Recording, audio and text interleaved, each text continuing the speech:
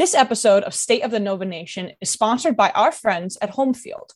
Introducing our new sponsor, Homefield, a premium collegiate apparel brand out of Indianapolis.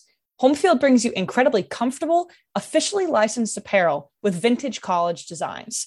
They dig through the archives and history of your school to find unique logos, mascots, and moments to make thoughtful designs. Homefield launched its Villanova collection last Saturday, and this collection features 14 pieces of apparel, including t-shirts, hoodies, and crew necks, all with vintage marks. I received my Nova Nation Homefield shirt this past week, and it completely exceeded my expectations. I love the design, the material is super soft, and for all my female Wildcat fans out there, the cut and the style is perfect to wear to a game and casual enough to wear to cheer on the Cats. To explore the full collection, be sure to use the promo code VUHOOPS at checkout. That's VUHOOPS, all one word, all capital, for a discount on homefieldapparel.com to get all the apparel you need for March.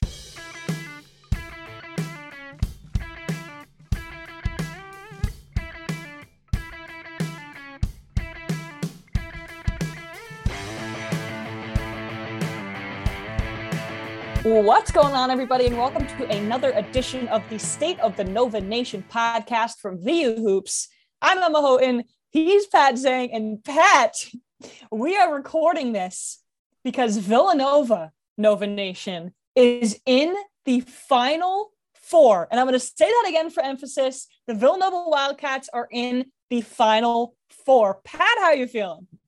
I mean, cloud nine. Is that fair to put it at? The Villanova Wildcats are going to a Final Four. They're third in 7 seasons. It's remarkable, the program that this staff and really whole department has been able to build through player after player coming in. We're going to go into a lot more discussion about that probably next week. But my God, Villanova's going to New Orleans in a Final Four. It's the Blue Bloods. Oh, you be careful. That's a trigger word for a lot of people online right now. A lot of people. But I'm just going to say that's what it is now. Everybody, every media company, every outlet is calling this a Blue Blood Final Four. And Villanova has now cemented itself as a Blue Blood. What, Andy Katz is trashing Villanova? I said Nova's not a Blue Blood and can't be considered a Blue Blood. It's a discussion that is obviously raging out there right now on social media. If you don't want to call them a blue blood, if you're looking at this Final Four, this is at least the 4 best programs of the 2000s. And I don't think that can really be debated with UNC, Kansas, Duke, and Villanova, all with championships this millennium. Personally, yes, I have Villanova as a blue blood with the success, and people like to discount the success pre-Jay Wright era, which is so weird to me, that they think that all of this for Villanova has come in Jay Wright. That is not even close to true. But hey, that Villanova is in a position that I'm pretty sure just about every other college basketball program would like to be in right now. Envies. Yeah. And Gonzaga is probably just outside because that win is just so envious for them. They just cannot grab it. But regardless, if you think Villanova is a blue blood or not, you cannot deny the fact that they are in the Final Four. They will face off against Kansas. Number 2, Duke will face off against number 8, UNC.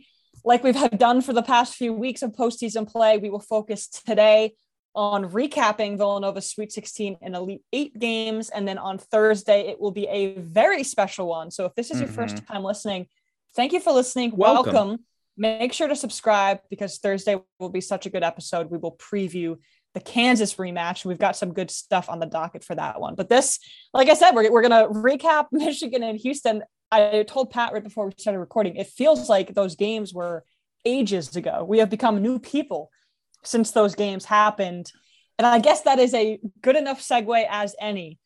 It's obviously very logical that we are so excited. And I think it's only right to be so excited. But we have to address the elephant in the room, which is that Justin Moore tore his Achilles in the last minute of play against Houston, and he will obviously not be able to play in the remainder of this tournament.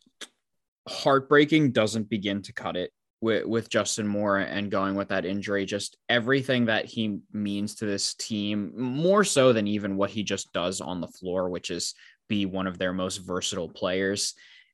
Justin is, of course, a complete foundational piece of a team that has won so much over the past couple of years, and a team that, of course, is now headed to New Orleans here.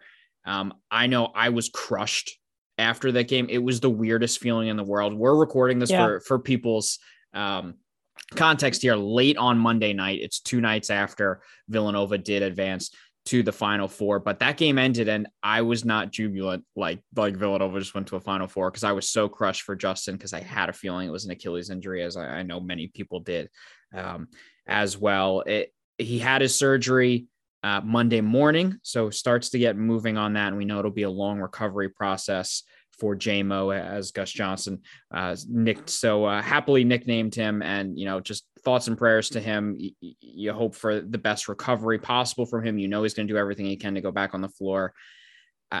We all know from listening to me, Justin Moore is my favorite player on this team. I love Justin Moore and everything that he does here, and just wish him the best. And it's, of course, a huge blow for this team this season and next season as well.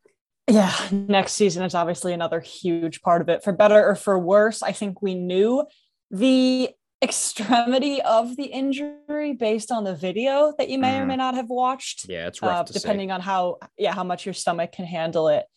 It was devastating. Like you said, I don't think it fully sunk in that I could be happy until about 11 p.m. that night, because I just had a pit in my stomach afterwards. And honestly, I felt like that after the Ohio State game too, because I thought Collins' injury was much worse than it ended up being. Thank God. Yeah. After both those games, I just had such a pit in my stomach, because Villanova is so reliant on those guys, and you wonder what their ceiling is like without them.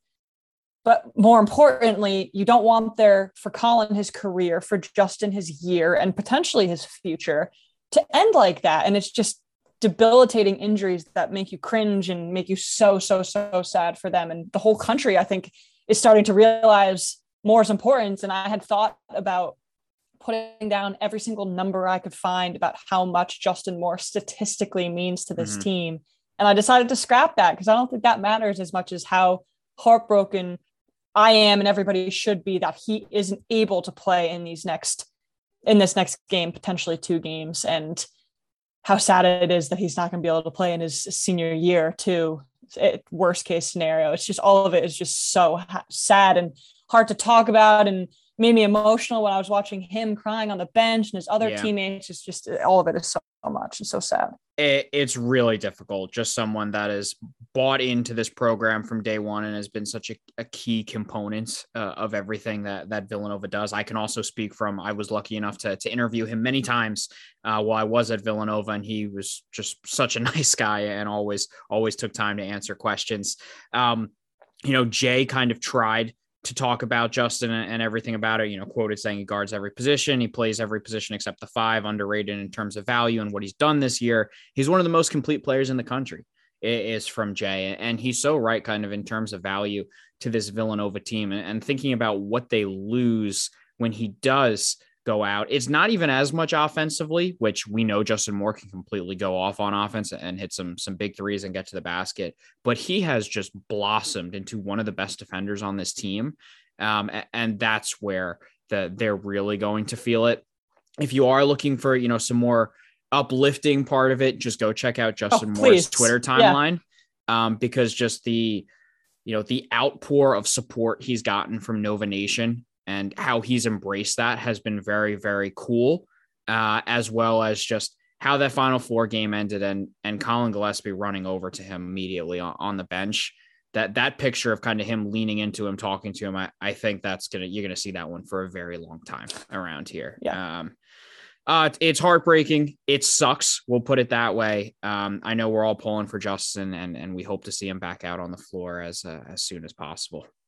Yeah, and Colin, who will never be known for his words, did have a really, really nice quote that I'm sure everybody has heard and seen too, about talking about how he's been there and he knows exactly what Justin is going through because of that torn MCL last season. So it was a nice camaraderie moment. I think it's fair for people to wonder, as we transition to his actual impact in the games and previewing what this team looks like without him. So, do you want to start there? Do you want to talk about the games first? What do you think? Ooh, that you want to? We kind of just talked about Justin, so I guess we can kind of keep going with it a little bit. We don't have to go too far into it because I know we want to go into the games here. Rotation wise, it's going to be really interesting. Funny thing is, it's not going to affect the minutes all that much from the guys you're used to seeing. Caleb Daniels is playing over 30 minutes a game anyway. Justin averages about 34. Caleb, if anything, is going to see a slight uptick there. The biggest thing is going to be how much more does Eric Dixon play? Someone who's seen his minutes start to dwindle a little bit. And it was, we've discussed through this podcast, it hasn't been because Eric hasn't been playing well. It's because Jay has really gone and embraced the small ball. And then the most interesting thing is, what is that minutes distribution going to look like for Chris Arcidiacono and Bryan Antoine, two guys that Jay Wright named, by name Monday morning in his press conference. Also mentioned Trey Patterson, by the way. So watch out there for a little wild card action. But that's going to be the biggest thing is I think you're going to see Eric play a little bit more. And I do think you're going to see Bryan Antoine log close to 10 minutes on Saturday night. Yeah, it's funny. Like close to 10 minutes seems like the biggest deal in the entire world. This conversation also brings into light how much of a loss Jordan Longino is. Yes. How comforting it would have been to have him knowing that he can come in and give you a quality 10 minutes. And then maybe in this case, closer to 15 to 20. So that's also gutting. I'll give some positives. Not one single team left plays more than 7 guys. Mm-hmm. So generally Villanova is not gutted by Justin Moore's loss in terms of depth. UNC literally plays 5 guys.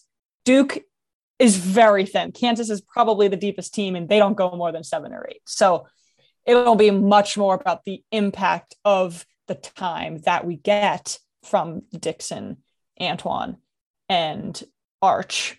It's funny. A lot of the national people are talking about Caleb Daniels. I think Caleb has already proved himself. Yeah, he does seriously. not need to do anything else. This will 100% come down to what Arch and what Antoine can do.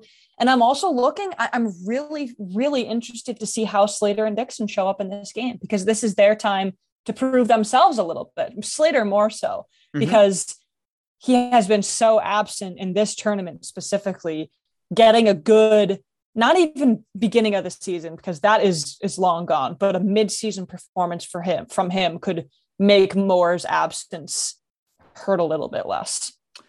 Yeah, what you're seeing a lot for the Final Four is it seems like a lot of places are starting to just discount Villanova because Justin Moore's out. And so, what are they going to do against number 1 seed Kansas? Again, people. I'll give you a little bit of a sneak peek into what we're going to talk about on Thursday. Villanova is very much in this game and can very much beat Kansas even without Justin Moore, based on how Jay Wright is going to try and scheme some things up. But hey, that's a little teaser for Thursday's episode. You're going to have to listen as we go more into that. But that's initial thoughts there. Yeah, I feel the same way. I absolutely have wondered how Villanova's ceiling changes, but I have never once discounted them. I have never once discounted them, because when you think about if in this case, because you have to, you're substituting Caleb Daniels for Justin Moore.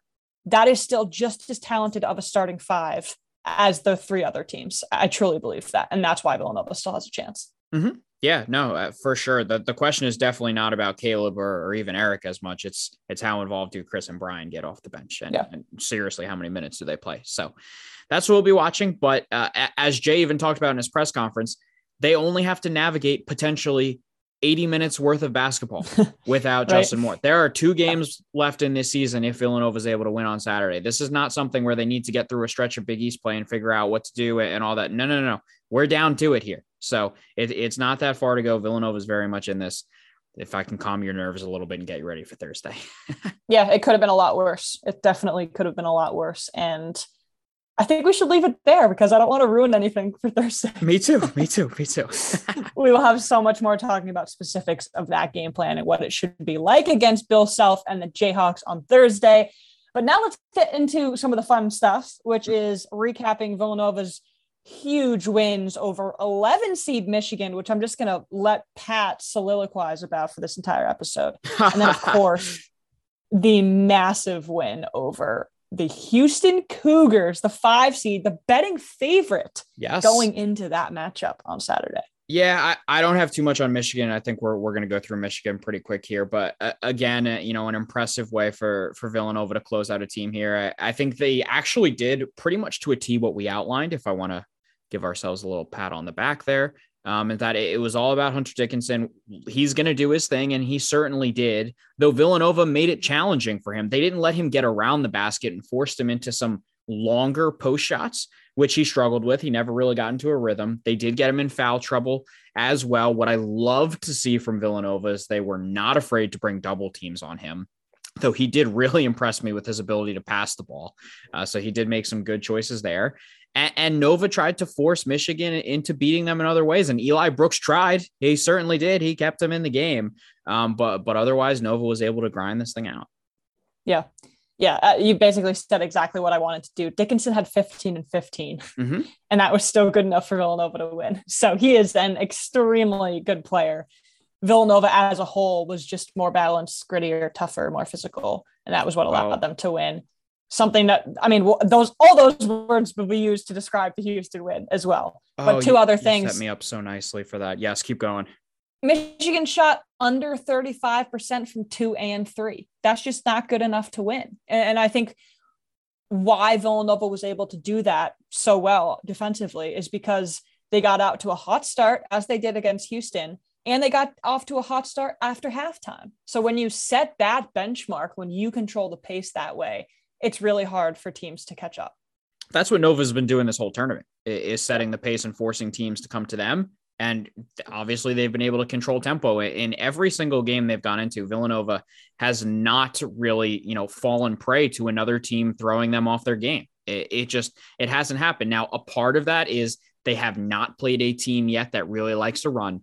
Every team that Nova's matched up against has been a little bit of a slower pace here. Kansas is going to be the team that changes things up because they run, but they're not, top end of the runners, but it's definitely faster than what we've seen. And Villanova's thrived off of defense in this tournament. And that is what has been the most impressive thing for me. And it's not even this tournament. So going back to that St. John's game, the first game in the Big East tournament, the most points that Villanova have allowed since postseason play began is 65. And the other, so impressive. Yeah. Otherwise you've seen 60, 48, 60, 61, 55, and 44. Villanova's defense has been on another level since they got to the postseason. And it is at times carried them for wins. I think we look back at some of these games, Villanova's offense wasn't exactly firing in that Big East title game where they finished with 54 points. It wasn't humming against Michigan. It wasn't pretty against Houston, but they have found ways to win all of these games because the defense puts them in such, an advantageous position. And it's a theme we've looked at all season long, is that this Nova team is so much better on defense than we thought going into the season. They've continued to grow into that mold. And it feels like they've really hit their peak of what they can be defensively. And that is what is leading them to go into New Orleans right now.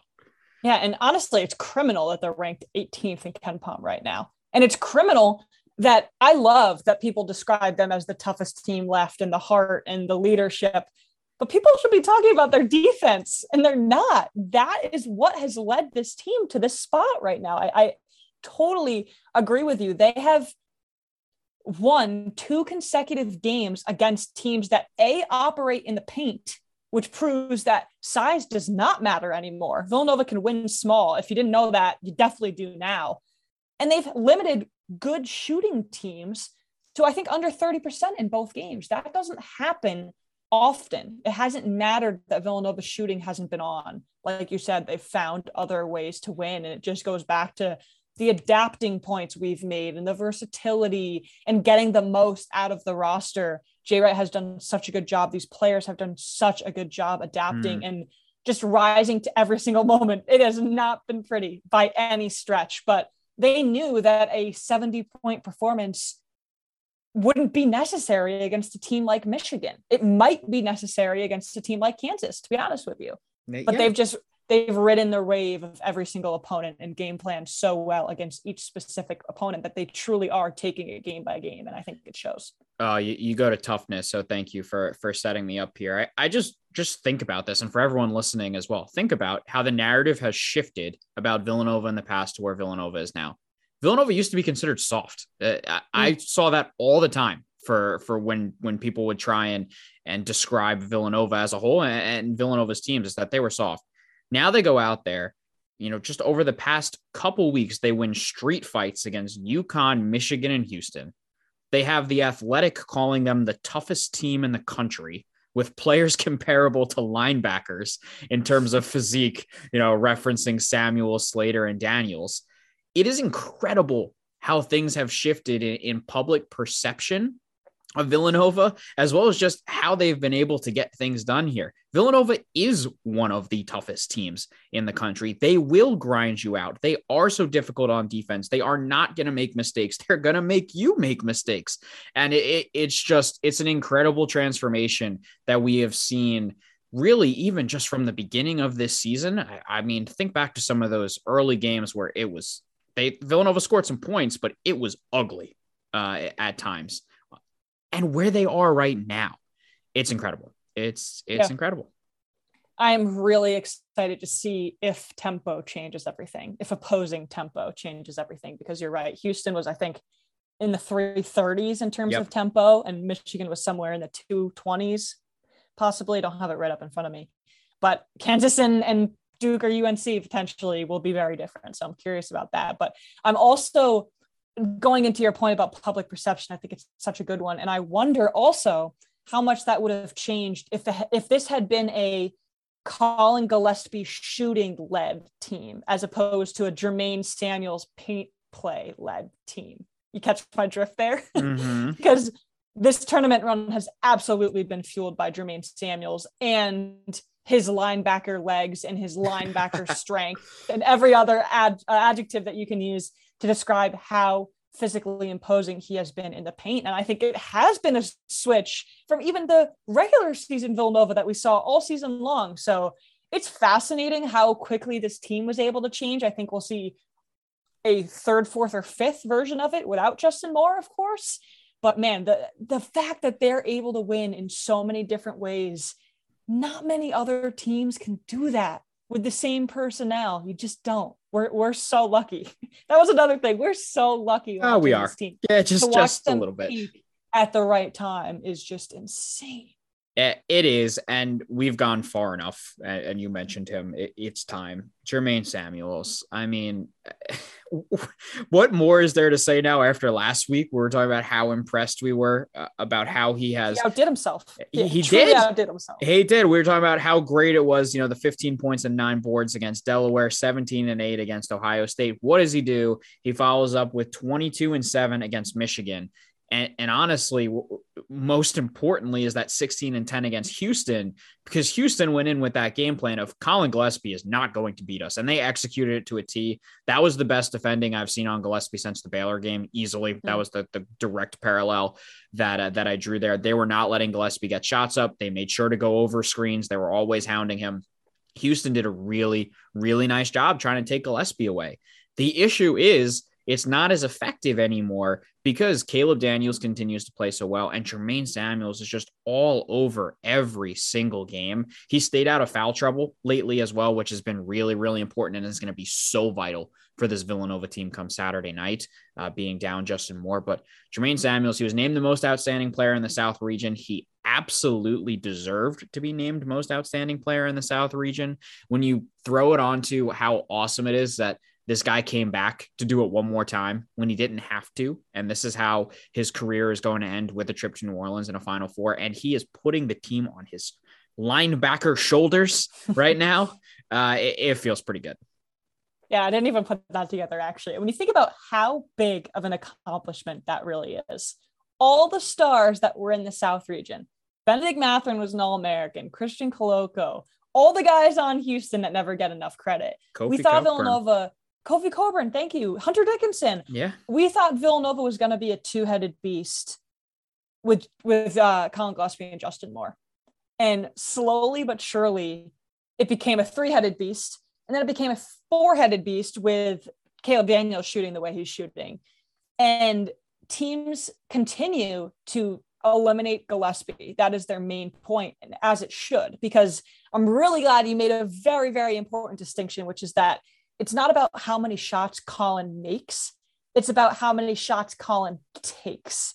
He had 6 field goal attempts against Houston. 6. That's because of Houston's defense. That's not because he's just missing shots. He only took 6 of them. He only made 1, coincidentally. But anyways, they're continuing to take Colin out of the game plan, which they should, because you don't want him to get hot from 3. But now they're letting Jermaine Samuels operate in the paint. So I would not be surprised if Samuels is absolutely smothered by Kansas and or Duke or UNC. But when you do that, you then put less pressure on Gillespie, which allows him to go. Or you put all the pressure on Gillespie and you let Jermaine Samuels to go. So they're just in this incredible position where both guys are playing so well at the same time, plus Caleb shooting, that they find way. I've said it a million times, but they've just found ways to do it. And it couldn't have happened to a more deserving guy. We've talked about how much we love Jermaine all season long, but man, best player in the South region. And it was Jermaine Samuels. How many people were talking about that before the tournament started? Right? I would have liked to see the DraftKings odd from Johnny on that before this tournament started. No, it's a remarkable story. It's a story that I'm thrilled to be able to talk about.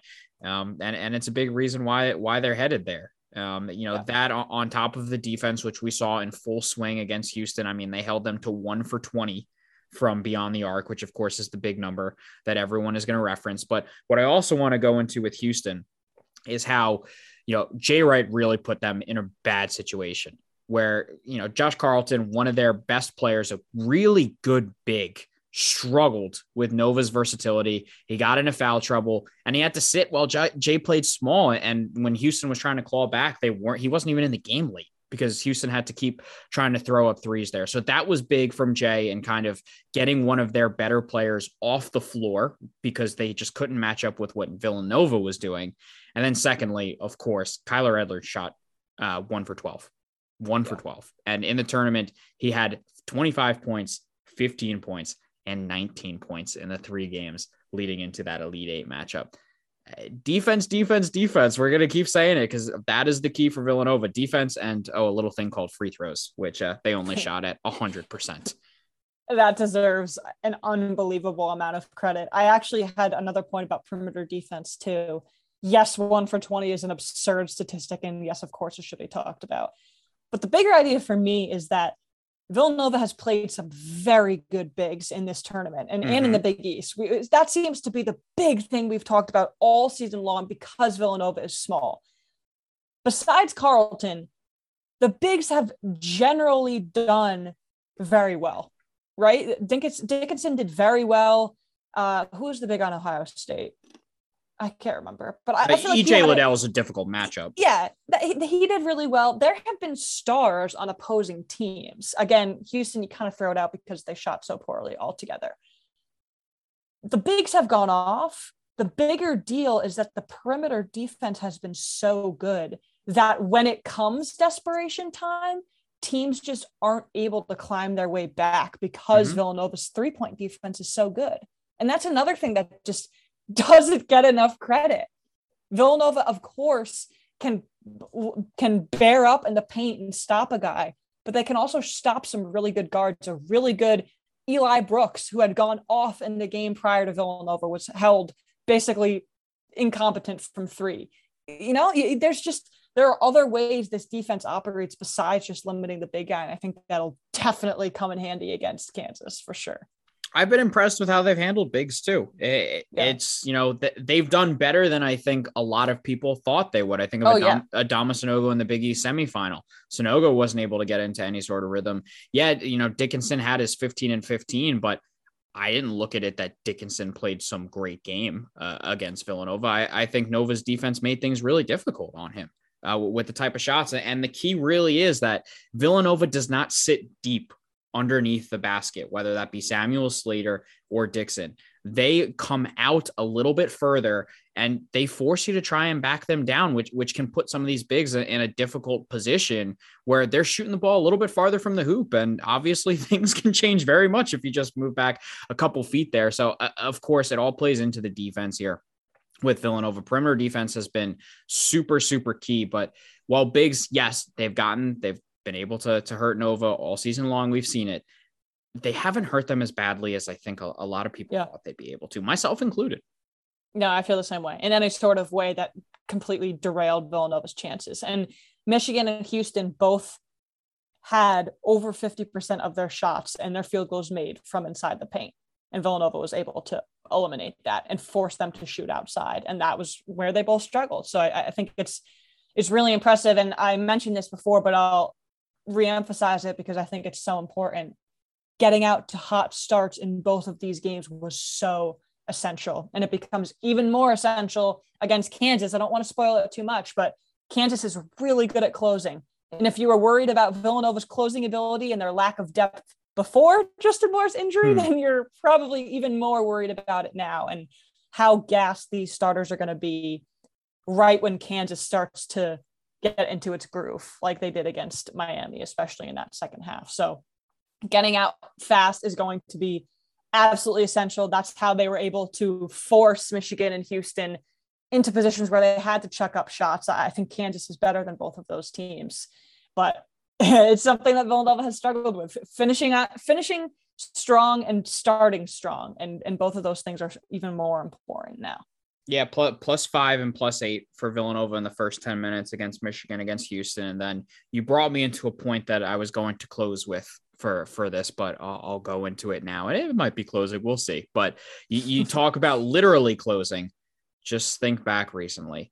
Houston cut it to 42-40 with 5 minutes to go. Michigan 54-50 with 3 minutes to go. It hasn't been pretty. Ohio State 62-59 with 4 minutes to go. Think back to UConn and Creighton. The team that couldn't close throughout most of the season has done nothing but close since the calendar turned to March. Every single team has thrown an uppercut at Villanova in the final 5 minutes. There were the last 3 teams that they played in the final 5 minutes of these NCAA tournament games. The Big East came out swinging at them, and every single time Villanova has gotten off the mat and found a way to finish this off. And it is mostly happening through my new favorite way to end games, and it's Colin Gillespie dagger threes, which just continue to rack up. I can't even wrap my head around how predictable it's coming. It's straight off a screen. He's ball handling. He gets a screen from Samuels or Dixon. He moves a little bit to the left or right, pulls up and fires exactly. It. I think we've seen that exact same show about 3 or 4 times recently, and I would like to continue to watch that show on repeat. Right to the right of the left at the top of the key every single time with just under 3 minutes left. Colin Gillespie dagger seals it. Yeah, it's hysterical. It's been, listen, they haven't been without their warts as I just went through it. All 3 of those past couple teams have gotten it to within 4 with under 5 minutes to go. And Nova's found a way to pull away. And that's why I said it hasn't been pretty. I mean, the Michigan ending was the worst one for me. I couldn't believe that game was stretched out the way it did. But Villanova has lost those type of games this season, and they're not losing them anymore. They are not losing them anymore. Honestly, I just think these guys want it more than everybody else. And I know that seems like a cliche thing, but against Michigan specifically, Michigan just didn't seem in it like Villanova was. Every single 50-50 ball, Villanova players are diving over the floor, and Michigan wasn't. And I felt like it was the same way against arguably the toughest team in the country in Houston. And it's the 5th-year seniors. It's the age and the experience and the mix of the new guys who are just getting it for the first time. Everybody wants to contribute. And I guess this transitions well for me into this culture and how many Blue Bloods are in this Final Four. These guys are used to winning, and they're not going to let some team like Michigan get in the way of where they want to be, which is the Final Four. Yeah, I don't know how much of it is if they're in it, but what I can tell you is that Villanova is more disciplined, and these guys are more disciplined. And as you said, they know how to win. They understand what goes into winning. And especially in times like this, when the lights are so bright, when it's really easy to have a lapse in judgment because you've got so many things and the game is moving so quickly in front of you on the biggest stage, you trust these guys from the system that is put into place from the day these guys get onto campus. And it's part of why Villanova, it's not a part of why, it's a big part of why Nova is back here yet again. Yeah. And I'm almost sick of hearing people talk about how methodical Villanova is. It makes them sound robotic and have no color or character, but it's true. They are so methodical. They don't hurt themselves. They force opponents to play their game. They don't make mistakes. They don't turn the ball over. It's so textbook, and they execute it to a T every single time. And that's why they've won. Is it 8 straight games now? I believe it's 9-0 in March. Yeah.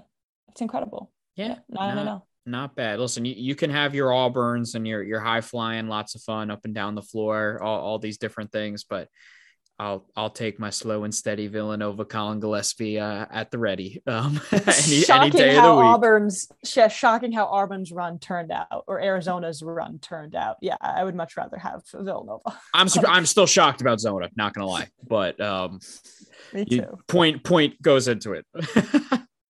It's not always pretty, and it's not always the game that you are on the edge of your seat watching if you're a casual viewer, but it works. And that's all we care about. And I know for the people listening, that's all they care about too. Exactly. Man, I don't know if I have anything else about these two games. No, I think that was it for me. Yeah. I'll end off with a pretty cool stat, and I'm sure you have it too. Since the 2007 and 2008 season, Duke, UNC, Kansas, and Villanova have won 7 of the 14 national championships. And that will soon become 8 of the last 15.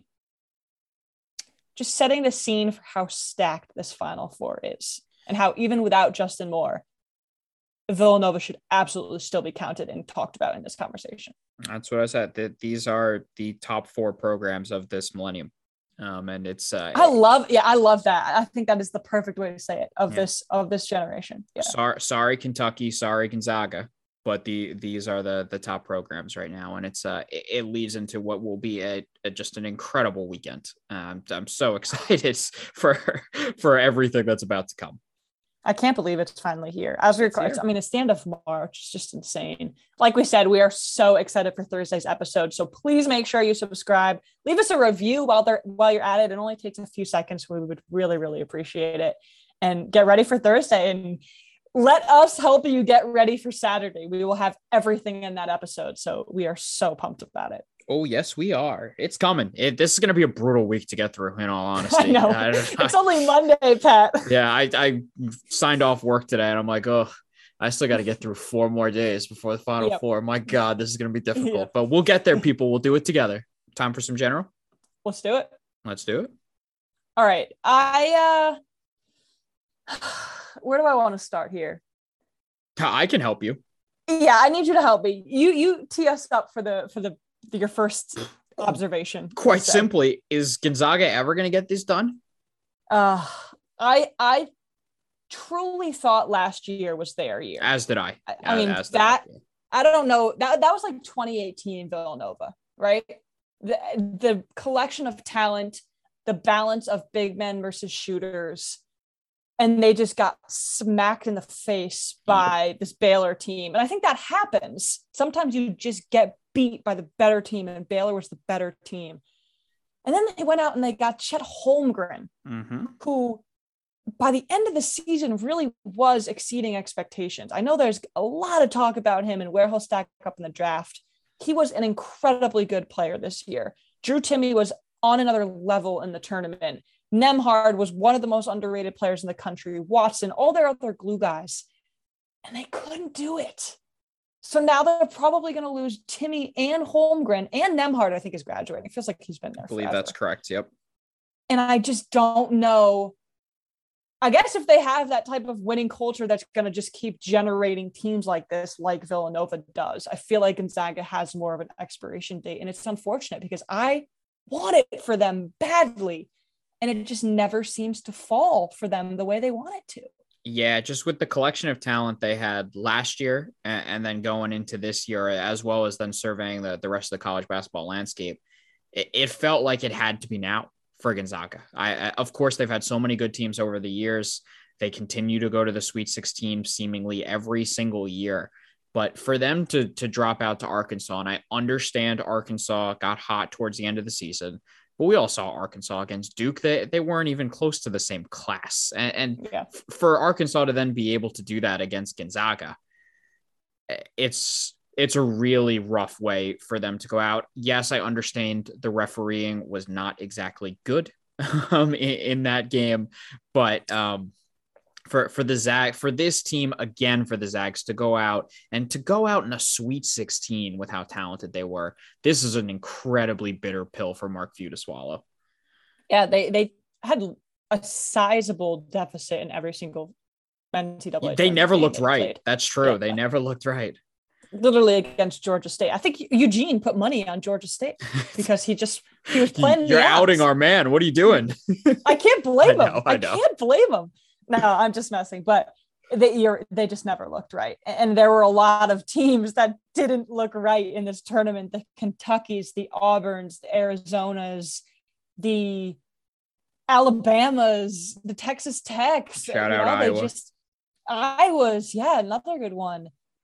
It was just a weird year, a good year because we saw so many upsets. Again, a bad year for our brackets, I think, as I say, for everybody. Yeah. But I think 0.1% of people predicted the Final Four. It's funny because it equally parts, you hear Duke, UNC, Villanova, and Kansas, and you say, duh, those are the best teams, obviously. But the versions of all of these teams versus the rest of the field. And this just feels like such an unlikely conglomerate of teams. Do you agree with that? Is that how you feel? I mean, I'll eat crow on Duke and UNC. I certainly will. Duke, I thought, was primed for an early exit there. Of course, I talked about Davidson, and then I really thought Texas Tech was going to be the end of the road, just with how Tech's game plan and stylistic differences there. I thought was going to give Duke fits, and it certainly did to the start. But then the Dukies really did wake up there, and UNC is shocking to me because I watched that team a lot this season. And they never struck me as a team that I thought could go on a run because consistency really escaped them. I didn't trust them defensively. Yes, we knew that they could go off and score some points there, but they also went through some cold stretches. So for them to be able to run through the East and get to the Final Four, yes, I understand it wasn't the normal matchups. We'll say that you would have expected with Kentucky and Baylor going down early and playing St. Peter's in an Elite Eight game to go to a Final Four, but that's really, really impressive. The Atlanta Braves had the fewest wins of any playoff team last year. Don't give me Atlanta Braves stuff. No. Don't do that. I'm still trying to hot forget. At the right time and won the World Series. All it takes in sports is to get hot at the right time. And that is exactly what's happening to UNC. People wanted Hubert Davis gone. Well, people are crazy. People are crazy. That's its own thing. But unbelievable job by him, his staff. Brady Manek, Armando Bacot has been shockingly good, truly shockingly good. Caleb Love has probably earned himself a really nice paycheck in the NBA, to be honest with you, if it wasn't already going to happen. I just want to watch UNC play so I can hear Ian Eagle continue to throw out love puns whenever Caleb Love drills a three. You would think that he would run out of things, but he hasn't yet. No, he really hasn't yet. Love is everywhere. Love is blind. Love is in the air. Love is in the air. He hit them all over the weekends. I didn't hear Love is Blind. That's a good one. That was a good one, right? Yeah. I'm a big Ian Eagle guy, so have to do a shout out. He's great. He had such a good game to call too. That Love 30-point game was so good. I think St. Peter's deserves a few seconds. They were second on my rundown. Yes, man. I was listening to the Ion College Basketball podcast, CBS podcast, and Matt Norlander asked a very good question that I have been grappling with in the last couple of days. And it was, what would have been a bigger storyline if Duke and UNC met for the first time in NCAA tournament history? Again, Duke and UNC have never played each other in the NCAA tournament, and they are playing each other for the first time in the Final Four in Mike Krzyzewski's final season as Duke head coach. So that's one scenario. And the second is 15 seed St. Peter's from Jersey City, New Jersey, making it to the Final Four. What would have been a bigger storyline? Pretty wild. Well, I'll take it from the Villanova perspective. What happened, though, yes, it's disappointing to not see a 15 seed in the Final Four, is better for Villanova. Let's put it that way. Because if St. Peter's matched up with Duke, Duke can punch their ticket to Monday night. So I will take UNC. Yeah, I'm sorry, it's over. But You know, I know everyone loves their upsets, of course, and this run no one will ever forget. But I will take a UNC Duke semifinal over a Duke St. Peter semifinal any day. I'm It's so sorry. funny. I think that. I you really do? I thought you were going to go St. Peter's. Okay. No, I think it's awesome. I will never forget St. Peter's, but I think Duke UNC in Coach K's last season is just nobody in their wildest dreams thought that would be a thing. And a lot of people thought a lot of things about Coach K's last season. That's for sure. But what St. Peter's was able to do to Purdue, that's where absolutely we should end this, was nothing short of magnificent. Purdue was my pick for the national championship. Mm-hmm. National champions. I thought they were that good. Yes, they stink on defense. And yes, that was very apparent. Yeah, it was. Williams and Zach Edey, I thought were no match for St. Peter's, and they completely proved me wrong up until UNC, and it was just crushing. UNC went up to a 9-0 run the first couple of minutes of that game. St. Peter's hadn't been down by more than 6 against Kentucky, who was arguably one of the best teams in the bracket, Murray State, who I think had won 21 straight games, and Purdue. Yeah. It hadn't been down 6. And then they just got blindsided by UNC, which was a tough way to end because nobody wants to lose by 20 in their last game. But what a remarkable run. I will never forget it. I will absolutely be so happy if Shaheen Holloway is in the Big East next season. And be careful all these what guys you wish for. They deserve so much credit. I do, because I think he deserves it. And I want to see him. He does. Just be careful what he can do at Seton Hall, because I am very interested what he can turn the Pirates into. After that, listen, that's the game that I think a lot of people are going to point to in this tournament is you have St. Peter's taking down Kentucky, and then Purdue is just, I don't even have words to describe it. So I'm not going to go there. The biggest thing from that game that I cannot believe is that St. Peter's neutralized Jaden Ivey, who is going to be a top 5 pick in the NBA draft in a couple of months, was completely just could not get anything going against the St. Peter's Peacocks. Jaden Ivey, 4 of 12, 1 of 6 from beyond the arc, 9 points, 6 turnovers. Couldn't have done that against Villanova, Jaden? Yeah. No. Sorry. I was going to say, I don't think Villanova could have beat Kentucky or Purdue in this tournament, and St. Peter's did. I prefer to not see Oscar Tshiebwe. Right? I wasn't upset when St. Peter's knocked them out. Yeah. And I think Jaden Ivey's better than Paolo Banchero, just for shots fired. Sake. Oh, the Coach K people aren't going to like that. Yeah. But what an insane run. I think that will be the biggest thing I remember besides the Duke UNC. Is that where you're at right now? I think we're obviously biased, but Villanova making it to the Final Four over Arizona and Houston is pretty crazy. Gonzaga losing early is pretty crazy. And the amount of upsets we had in that first round. Miami, Iowa State, what was it? Sweet 16? That's insane. That never happens. A 10 versus an 11. There were some crazy storylines. Yeah. There was, but I will certainly remember this tournament for Villanova going to a Final Four. Yeah. Sorry, St. Peter's. Yeah. And then do you want to have one more shout out here before we finish? Yes, let's do it. We have to. Providence College.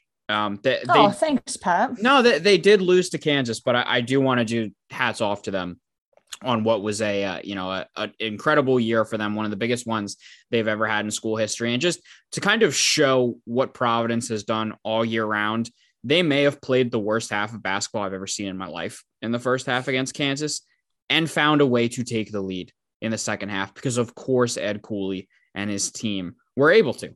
So listen, I understand they beat South Dakota State and Richmond to get to a Sweet 16. It doesn't matter. Sometimes that's just how the cards play, and you deal with what you're dealt.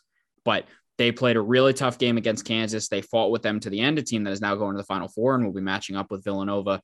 And yes, we can make fun of them for an asterisk in the regular season all we want, but shout out to Cooley and what he's done at Providence and everything that's going on there. Yeah, they showed up. I love that. I think Cooley runs away with National Coach of the Year. I thought for a split second they were going to do it. Did you? Yeah, I did too, because it's the luck of the Friars. I mean, what else would you? Obviously. Of course, it's what Providence does this year. I mean, speaking of neutralizing, they completely neutralized Agbaji, which Villanova will have a very tough time doing on their own. Noah Horchler came alive. Al Durham was unbelievable. They got a no-show from Nate Watson and Jared Bynum, and this team was still able to find a way. That Providence, man, they stuck around. If you can't compliment any part of their game, then you have to at least give them credit for how gritty they are. Mm-hmm. Oh my God, you're right. I don't think I've ever seen a basketball team play a worse half of basketball than they played in the first half, and I think they were down 8. Yeah, they had they had 8 points 15 minutes into the game, I believe. It was abysmal. It was truly debating whether I should turn it off bad because the quality of basketball was that low. And they were able to find I knew they could, and they did. And Kansas ended up just being the better team. But what an insane run for them. Yeah, I know it's so different because, and I felt this way about when Providence won during the season and their fans were just being real jerks and not understanding that they did win the Big East and they were a 4 seed going into the tournament and have some pride. But this doesn't happen at Providence every year. My brother went to the Buffalo and Chicago for both of those games because this doesn't happen all the time. So I think it's so cool. I absolutely love that they made a run. Yeah, just wanted a little Big East shout out there. So yeah, we have to. You got to band together for the Big East. See, I'll be nice to them. I've taken my shots at them all year. So you have. Yes. Karma comes around, Pat. Yeah. We don't have to remind them that Villanova beat them twice, but it's all right. You just did. See. Sorry. Whoops. How'd that happen? But no, that's everything I wanted to hit on general. Oh man, yeah, that was fun. I'm happy we did a little bit of a general segment. We have such good stuff coming up on Thursday, and I just want to reiterate that Villanova is in the Final Four, people. You've listened all season long, and never in our wildest dreams did we think Villanova was going to be in the Final Four. I know I didn't. I'm 99% sure that you didn't, Pat. Man, think where we were when we did the What's Going Wrong episode after the Baylor and Creighton games back to back. I can't say I was dreaming of a New Orleans trip in early April at that point. So, I mean, that's what it comes down to. It really is just a testament to this program and how far they've come even within this season. So, what an accomplishment. This episode was more, as you heard, more just reaction, us kind of having fun with things that happened. Thursday, we'll definitely dig in a lot more, talk about Kansas and all that matchup stuff. And it's a big week. It is a big week. Buckle up. Make it through. Up. Just make it through to Thursday, and then we got you until Saturday. Thanks. So I'm going to be telling myself on repeat here over these next couple of days. I got you, Pat. Don't worry. Thank you. But all right, that'll do it for us here on the State of the Nova Nation, presented by VU Hoops. Be sure to check out vuhoops.com for plenty of content as we get you ready for Final Four weekend. Be sure to subscribe to the show, leave a rating, and follow us on Twitter at SONNPod. We will be back at it on Thursday for our big preview. Nova Nation, the Wildcats are going to the Final Four. It's a good day. It's a good week. We'll be back at it on Thursday, and Nova Nation, that's a wrap.